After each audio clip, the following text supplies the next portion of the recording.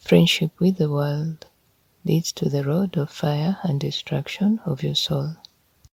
My people will see my holiness and fire of righteousness as I lead them. The world will see my fiery wrath of judgment upon my return. Do not think you can befriend those who serve Satan and not get caught in the web of lies, for the dark forces are rising in the servants of evil, just like the power of my Spirit is rising on my servants.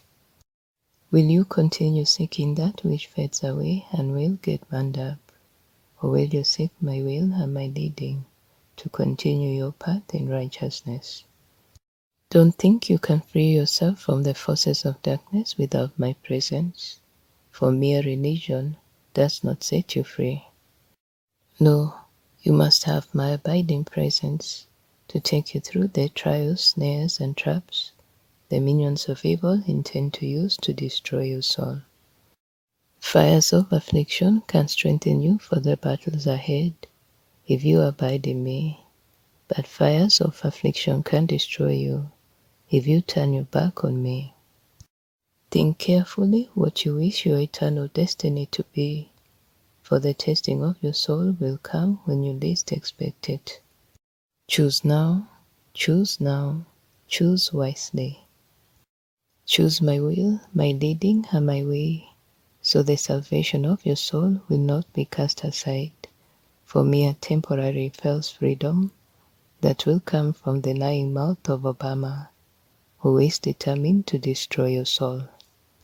Take heed, my people, take heed, for the battles ahead will not be overcome by your flesh, but by the power of my Spirit, who will rise up within you to keep you in all truth. The warriors of Satan will be released into your dimension at my command. These deluding forces will capture those who spiritually do not want the truth. It's coming when you least expect it, the testing of your faith that no other generation has seen before or after you. Cast aside all that binds you in doubt, and turn to me, your Savior and King. The forces of evil have been planning for centuries on how they can take all of Adam's seed to the lake of fire, for they know that is their future destiny. Don't let it be yours. Preach the good news of my kingdom as I lead you through the dark days unfolding. You will know when to speak and when to remain silent. The fire of my holiness will shine through those who are mine. Purity and righteousness will be the character of those who are mine. Take captive all thoughts of evil, for these are the darts of doubt to cause you to stumble. Repent, forgive. Get ready in the secret place with me, and you will stay in peace during the tumult ahead.